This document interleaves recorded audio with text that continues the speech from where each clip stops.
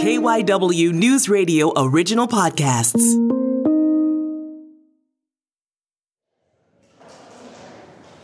It's a few days before Martin Luther King Jr. Day, and there's excitement at the historic First Unitarian Church on 22nd and Chestnut Streets in Philadelphia. We've learned in the last few years that our building was the site of an important moment in civil rights history. The Reverend Hannah Capaldi is First Unitarian's Minister for Faith Formation. And so based on that research that's come out, we are applying for and should receive an amendment to our historic designation to be included as an important civil rights site, as well as a site of architectural importance. What's the big deal here? What did this research uncover? It was here that Martin Luther King Jr. heard Mordecai Johnson, who was the president of Howard University, give a sermon, a talk in our sanctuary about what he had learned in India from Gandhi about nonviolent direct action. And it's said that Martin Luther King, upon hearing that sermon, that speech here in our sanctuary, was inspired to begin exploring the potential and the possibility of nonviolent direct action for the civil rights movement here in the United States. Does it validate things a little bit more? Does it bring a greater sense of pride when something's officially recognized? Sure. It definitely brings a sense of pride. Yeah, that other people recognize. I mean, we know how special this place is, but it feels really good to have other people recognize how special this place is. Now, imagine the exact opposite of this dynamic. Flip the script. What if places and moments and events like this weren't recognized properly or given their just due? This is the Johncast, a podcast about interesting and unexpected stories from Philadelphia. I'm Brian Seltzer, and today, the struggles to get two sites with direct ties to Martin Luther King Jr. officially recognized.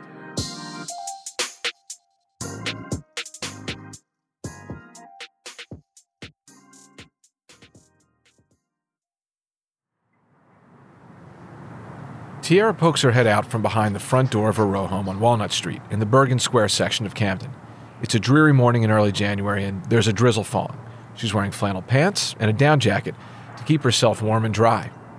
But before she gets on her way to do some errands, Tiara stops to chat. She's got a smile on her face, and it's clear she's got something she wants to say. I actually have a joke that I tell everybody that comes here. I'm like, yeah, because I live next to celebrities, so technically I live in a condo. But I feel very. It's a very humbling experience like that. Because this. It's a cute joke, but it's also tragic because all you need to do is take one quick look down Tiara's block, and you'll see right away, plain and simple, right in front of your eyes, that no one famous lives there. At least not now. There's no fancy condos. All that's there is a bunch of rundown houses, vacant lot, trash on the streets. It feels like a place that's been forgotten, a place where there's just this constant emptiness. When people think about Camden, the first thing they think about is the fact that we're poor. They call us animals, they call us, but we have some amazing people here. The fact that we have to put in 3 times as much work as people outside of the city to be able to rise from the city and become something great is amazing.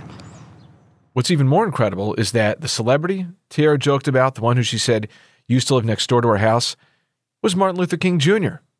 It seems almost impossible, given the current state of the home at 753 Walnut and the rest of the block. That's been abandoned since I was a kid. I'm 31.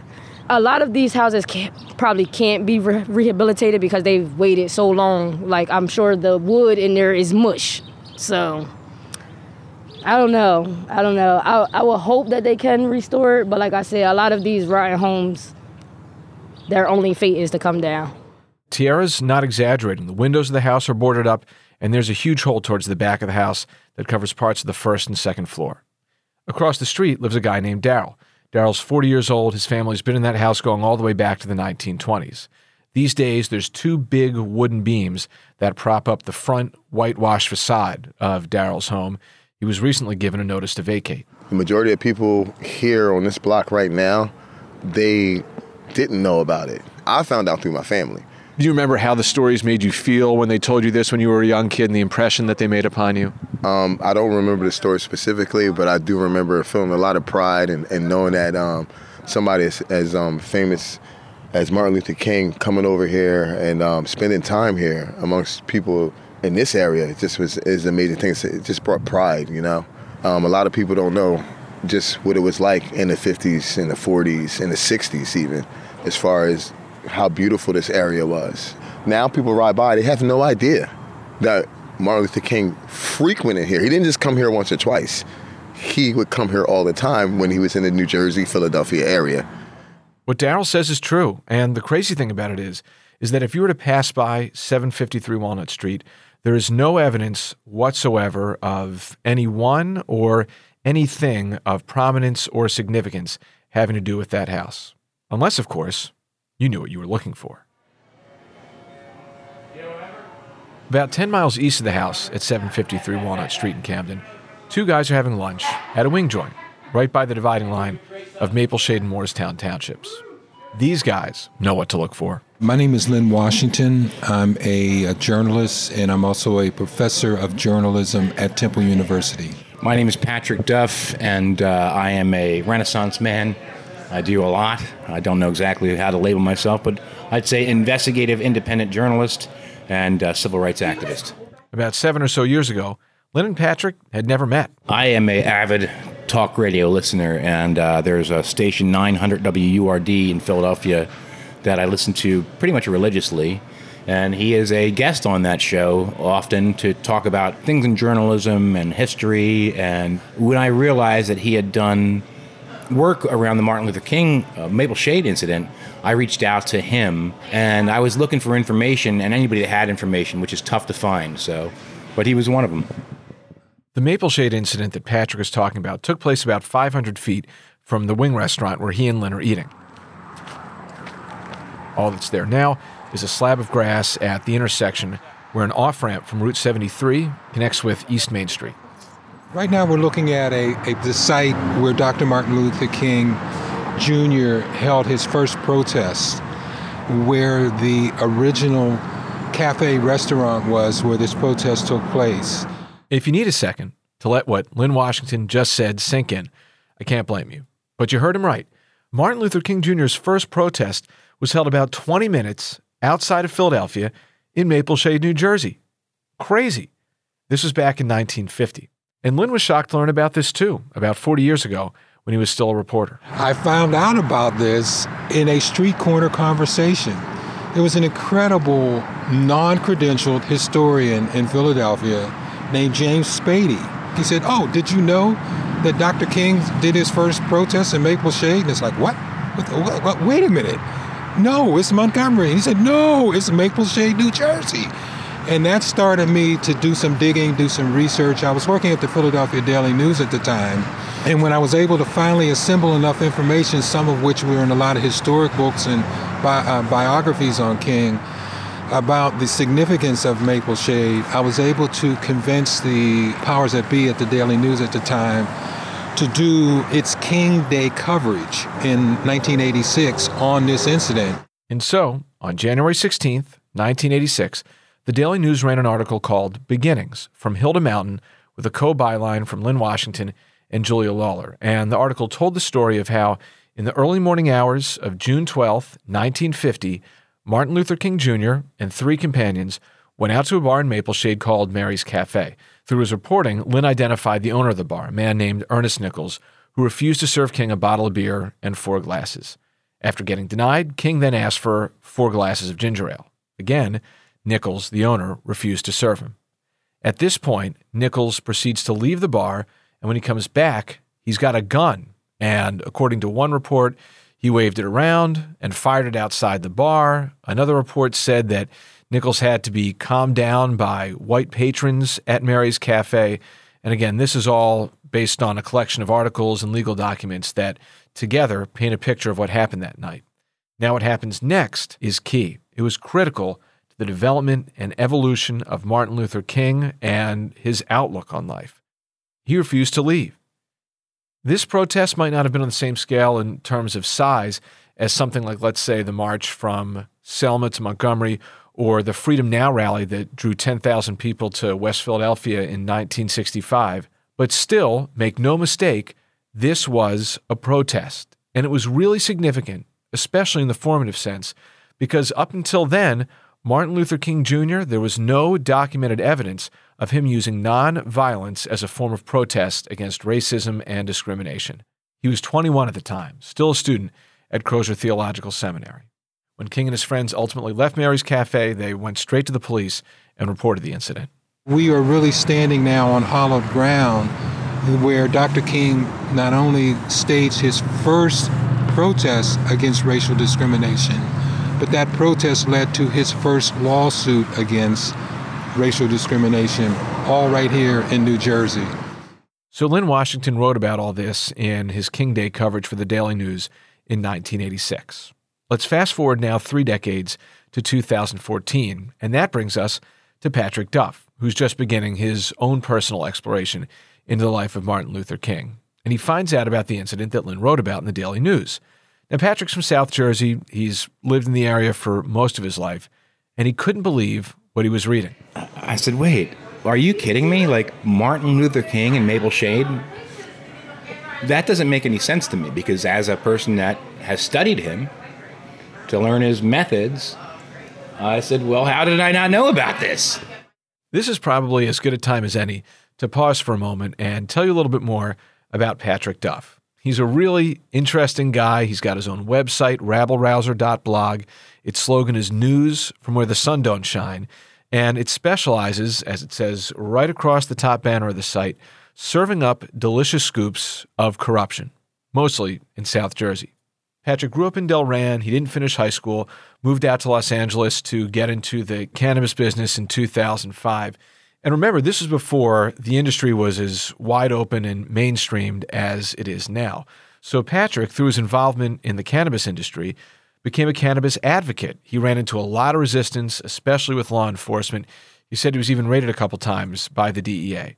But here's the thing about Patrick. He is the type of person that when he gets into something, he gets into it. He's extremely passionate, he's sharp, he's not easily intimidated, and he isn't afraid to pick a fight. So campaigning for legalization became Patrick's big cause, and he was looking for inspiration. Obviously, I'm white. It's something that people do wonder.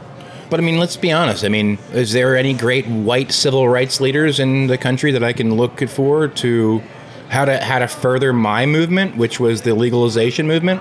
That was the cause that caused me to actually look into the life of Martin Luther King at first and his methods of nonviolence and how they worked and how they didn't work. This is why 8 or so years ago, Patrick began doing so much research on Martin Luther King. And after he read about the sit-in at Mary's Cafe in Maple Shade in 1950, he wanted to know even more. The primary source document from an arrest in 1950 is not something that you could think of as easy to find. But on January 15th of 2015, Martin Luther King's birthday, I was fishing through Stanford University archives, and in that had the police complaint from Maple Shade with Martin Luther King's signature signed right on it. Within an hour, I think I had the copy. And it showed King and Maple Shade and showed his name, and then it showed that he was at 753 Walnut Street as a home address. And I said, that is absolutely absurd. But he lived in Camden. King in Camden, this is something I never heard of. You got to check out our show notes on our Twitter feed at the Johncast or KYW News Radio on Instagram to see a copy of the report that Patrick provided us. Martin Luther King Jr.'s signature is right there in the bottom right corner of the first page. But this was the big takeaway, that the story of King in Camden and the house at 753 Walnut Street couldn't be told without the incident at Mary's Cafe in Maple Shade, and vice versa. The two sites were connected. Patrick caught the research bug big time. He was fascinated. He continued to dig. He pulled out dozens of newspaper clippings. He started talking to people and got firsthand oral history accounts that supported King's presence in Camden. He consulted the work of other historians. What Patrick came to find was that King didn't live there at the Walnut Street house in Camden. It wasn't his primary or permanent residence, but he did go there frequently when he was at Crozer Theological Seminary in Delaware County. And why was it that Martin Luther King picked this specific house, 753 Walnut, to go to? Because it was owned by the uncle of his best friend. And who was his best friend? A guy named Walter McCall, who King met at Morehouse College in Atlanta, then studied with at Crozer. And get this, McCall was part of the same group that King was with the night of June 12th when they went to the bar at Mary's Cafe in Maple Shade. His name is on the police report, too. Patrick's downloading all this information as he's standing right in front of the front door of 753 Walnut Street in Camden. Walter very clearly states that the first civil rights battle that he had ever been in with Dr. King was in Maple Shade, New Jersey. The battle itself actually took place in Maple Shade, but the pre-planning of the battle and the conversations about going down to Maple Shade actually took place right here at this house.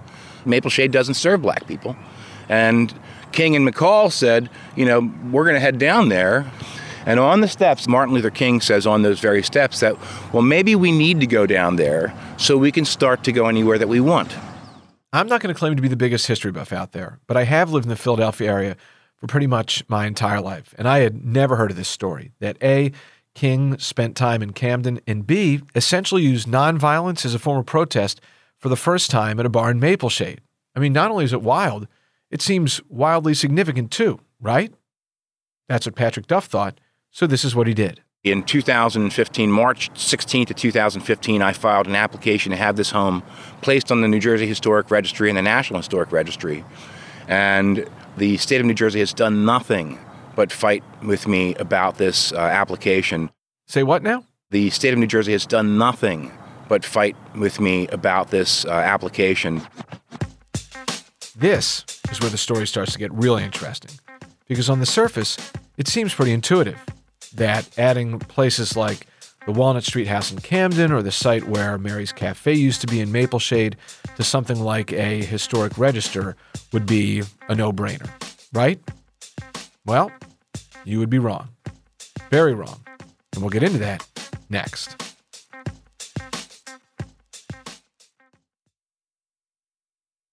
This is the John Cast. I'm Brian Seltzer.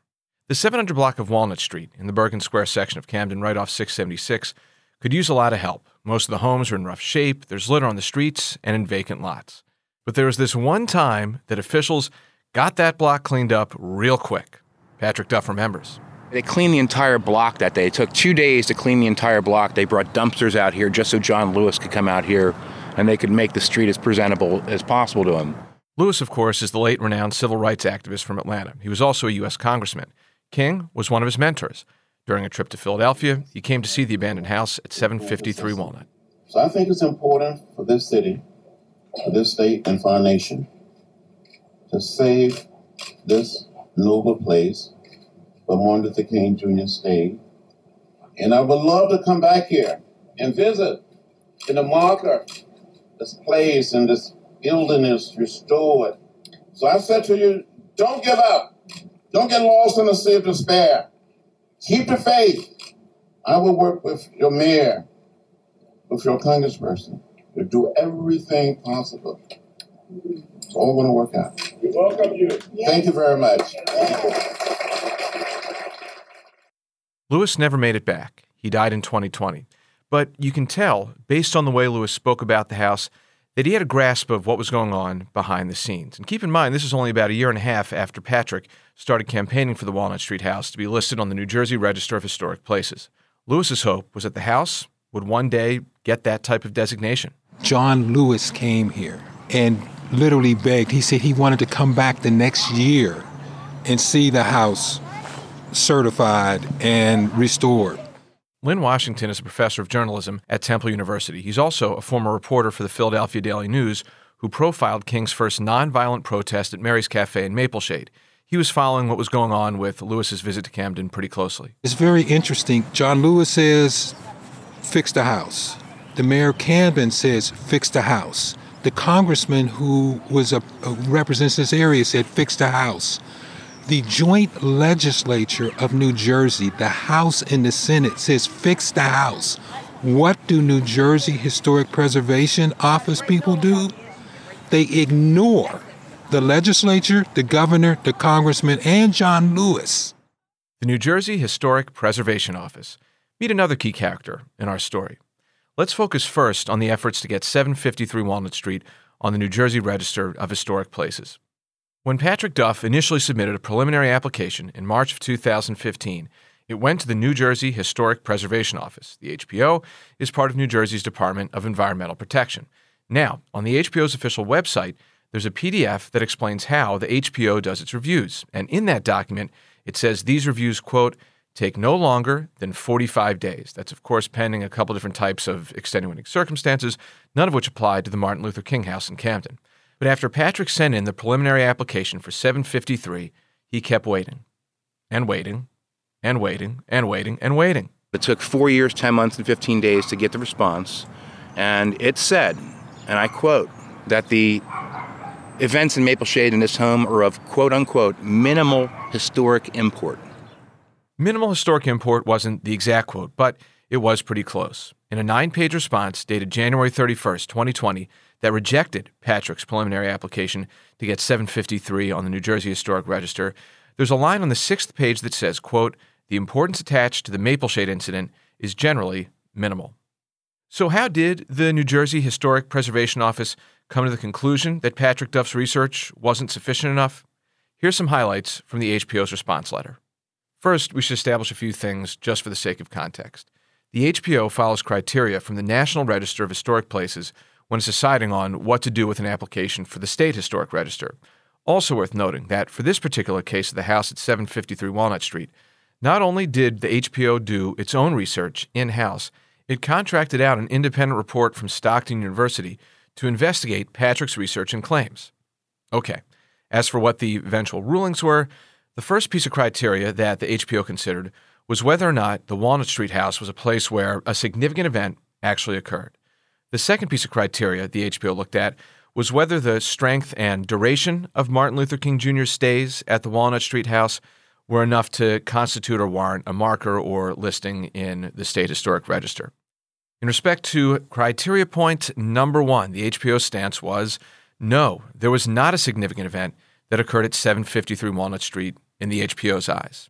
Patrick disagrees. He's adamant something significant did happen there. He says this is where Martin Luther King hatched his first plan to deliberately stand up to discrimination, and that was at Mary's Cafe in Maple Shade, the first documented nonviolent protest in Martin Luther King Jr.'s life. To him, what could be more significant than that? What's got Patrick so convinced that this is the way things played out? 3 pieces of evidence. The first one, the Walter McCall oral history, when McCall says in an interview he did about the June 12, 1950 incident in Maple Shade, quote, "The first civil rights struggle King had ever been in was with me.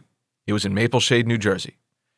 Piece of evidence number 2, an article from the Burlington County Times, New Jersey, from March 6, 1998. In the article, a man named Jethro Hunt recalls the events that led up to King's decision to go to the bar in Maple Shade, Mary's Cafe. How could Hunt attest to this? Well, he lived in the house at 753 Walnut Street. He was cousins with Walter McCall. Jethro's father, Benjamin, owned the house. Hunt was 77 at the time he gave the interview to the Burlington County Times, but he said in the article he remembered telling King and McCall on the front steps of the house in Camden how, quote, stupid they were to go to Maple Shade. He said King, quote, said in response, "Oh, that's okay. You think we shouldn't be going up there? We've got to get this thing changed to the point where we can go anywhere." So Patrick says this anecdote puts King at the house in Camden when he decided to take deliberate action to protest discrimination in a nonviolent way.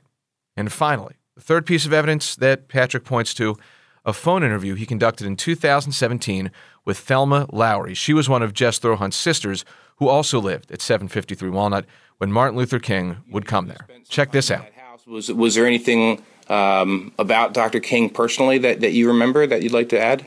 It was just another person in the house at the time. You know what I mean? Sure.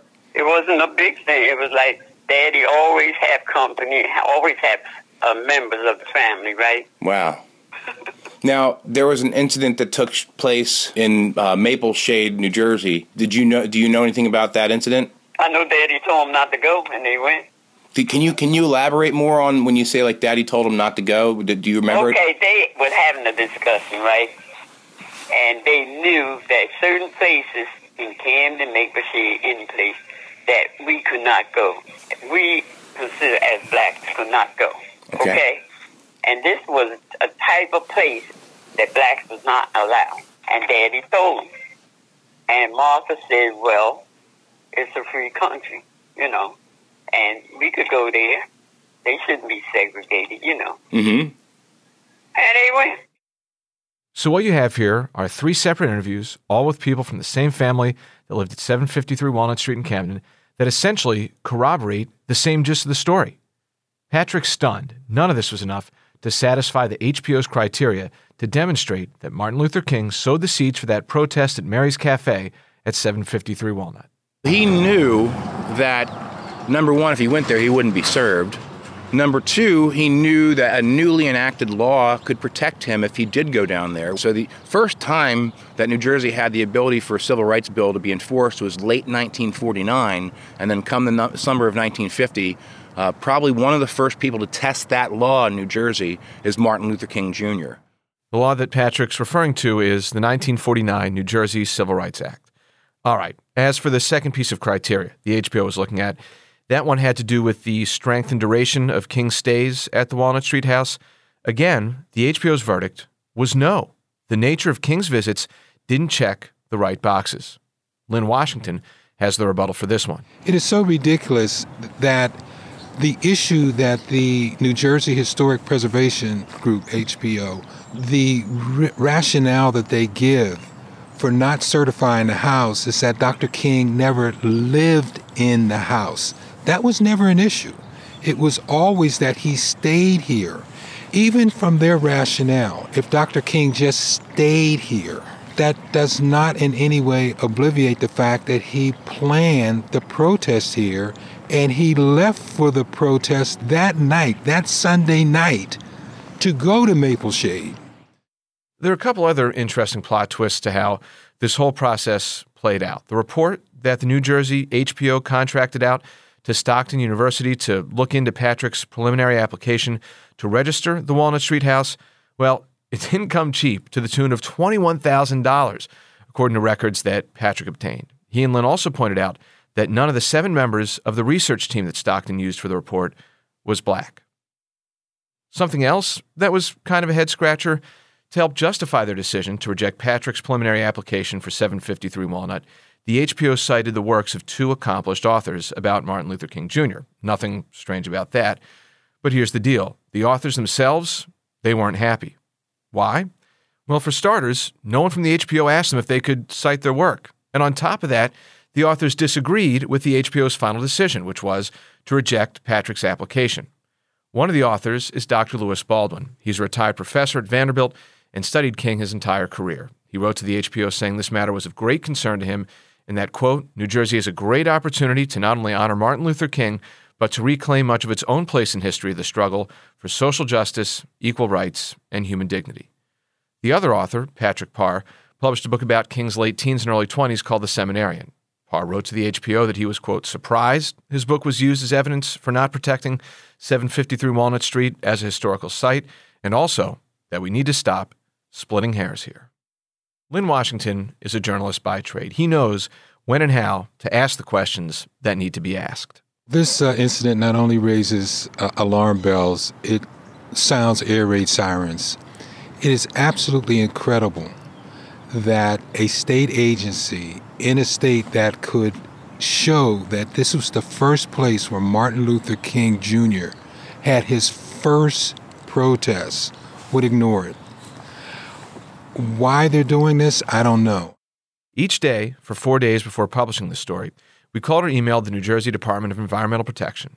Late in the afternoon, the day before we published, they responded to us with a statement from Dr. Kate Markapole, who is the administrator for the State Historic Preservation Office. The statement says, the DEP is enthused and committed to memorializing the civil rights history of Camden and the surrounding area. To that end, the department has worked with and shared grant opportunities and strategies for preservation with the property owner of 753 Walnut Street. In fact, the property owner was a recent recipient of a New Jersey Historic Grant Award this past September. We sent an email to the owner of 753, Amir Khan, but didn't hear back. He's spoken publicly about wanting to transform the house into a museum of sorts. But here's the thing. Neither the statement from the HBO or the grant award seems to address the issue that Patrick has been fighting for, which is getting the house in Camden on the New Jersey Register of Historic Places. Not only is that important to Patrick because there would be a tangible monument to the historic significance of the site, but a listing on a historic register also comes with a series of safeguards for non-federal property owners about what can be done to the site or the property, namely destruction. The HBO also provided us a letter Kathy Markapole sent to Patrick Duff and Lewis Baldwin, the Vanderbilt scholar, dated May 24th, 2022. The letter reiterates that the HBO follows a regulatory process for nominations to the New Jersey and National Registers of Historic Places, and that unfortunately Martin Luther King's association with 753 Walnut, quote, does not readily align, end quote, with the right criteria.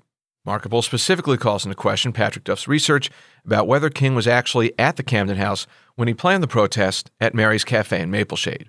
Can you please provide evidence to this claim? She asks in the letter. She also asks, what evidence exists that the incident was planned at Walnut Street rather than Crozer Theological Seminary, which is where King was studying as a student full-time? Patrick dismisses these questions. He calls them, quote, hogwash.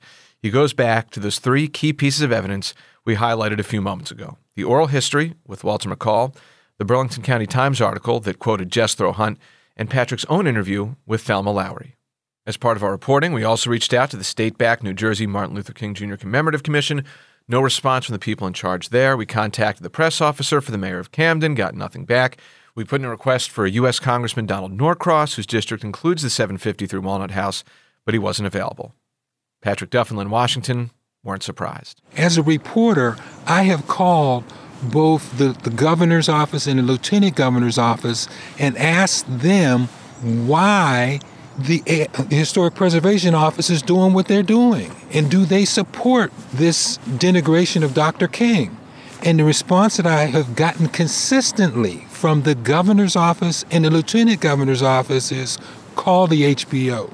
I call the New Jersey Dr. Martin Luther King Commemorative Commission, a state-funded agency that should be commemorating Dr. King. Mapleshade, where the protest took place, 753 Walnut Street, where the protest was planned, and they say, we can't comment. You know that there's some things that we should not get involved in. You can't get involved in Dr. Martin Luther King? Now, Patrick did share with us some of the email correspondence he's had with the New Jersey Historic Preservation Office over the years. In October 2020, 9 months after the first preliminary application for 753 Walnut Street was rejected, the HPO told Patrick to give it another shot. So he did. He filled out a second application and waited 45 days. Remember, that's how long the HPO says on its website it usually takes to review these applications. The soft deadline passed, and Patrick's wait continued. A year later, in October 2021, Patrick finally got a response from the HPO. They said a staffing shortage contributed to the delay. Another year and a half passed, still no ruling on the second application for 753 Walnut until March 2022, when Patrick got another email from the HPO that again cited a staffing shortage. To this day, Patrick still isn't clear whether or not the second application he sent in for 753 Walnut Street is open or closed. At this point and juncture, I do see the next steps coming as, I hate to say it, poop or get off the pot. Because I think there's enough people now that recognize the significance that the egg on their face is just growing and growing, and they should be embarrassed. If I was a member of the Martin Luther King Historic Preservation, or the Commemorative Commission, I'd be embarrassed to say I work there and I recognize King. Their specific duties are to recognize Dr. Martin Luther King and his experiences in New Jersey. So that's where things stand with the Walnut Street house. As for the site where Mary's Cafe once stood in Mapleshade, 10 miles away, chalk this one up as a modest victory of sorts for Patrick Duff and Lynn Washington. A marker was installed among some shrubbery adjacent to the Route 73 off-ramp in 2018. But there's a catch. The site is no longer eligible for an official state historic marker because the original structure of Mary's Cafe, the bar itself, isn't there anymore. It was knocked down during a construction project in 2011. So Mapleshade Township put down a marker of its own, a black pole with a plaque on top. But there was drama surrounding this situation too. Patrick says he was the one who brought attention to the history surrounding the site to the attention of Mapleshade. But when it came time for the township to develop plans for what it was going to do to acknowledge the site and eventually unveil the marker, Patrick was left out. This site originally, I wanted to be a park. I wanted this to be some type of a park with benches, with a memorial, and it still can be. It's got plenty of room to be such. It's kind of noisy. So yeah, this is just the start. This little plaque here, I know it because every year this becomes more and more recognized.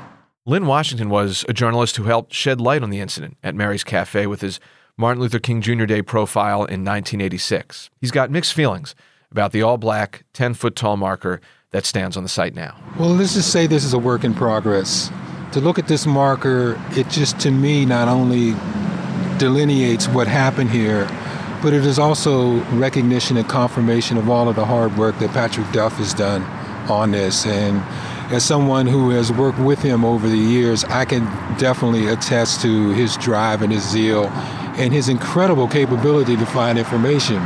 So if there is a will to recognize something, the way will be found. I mean, what person from American history has a park named for them in Israel, has recognition in India? Who in America has a statue over the west door, the main door of Westminster Abbey in London? Martin Luther King. And he can't get official recognition in New Jersey? Something is terribly wrong with that.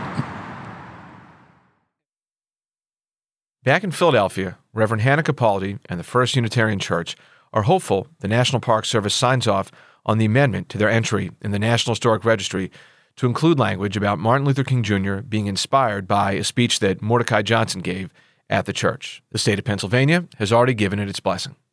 Next month, First Unitarian's got something else in the works to celebrate its connection to Martin Luther King and the advancement of civil rights in America. In February, we'll be having a ceremonial unveiling of a plaque that we'll be installing in our sanctuary. And we did this in conjunction with the Nubian Jack Foundation, which is based in England. And their work has largely been to draw attention through plaques to the contributions of Black and Caribbean folks in England. They've started expanding that globally, and will be one of the first sites that they are contributing a plaque to commemorate the work of Martin Luther King Jr. and this place, particularly in his history. Now, if I were to ask you to take a wild guess about who it was who helped get the wheels in motion for these two projects, the Historic Register Amendment and the Nubian Jack plaque for the First Unitarian Church, who do you think it might have been? Of course it was Patrick Duff, so everything comes full circle. But on the 700 block of Walnut Street in Camden, the mood's different. Tierra loves her neighborhood. She really is proud of it. But she also thinks there's so much more that could be done to the row home right next door to hers, the one where her celebrity neighbor that she joked about, Martin Luther King, used to stay. I don't know why Camden tries to diminish our history here. We have so much of it, such rich history at that.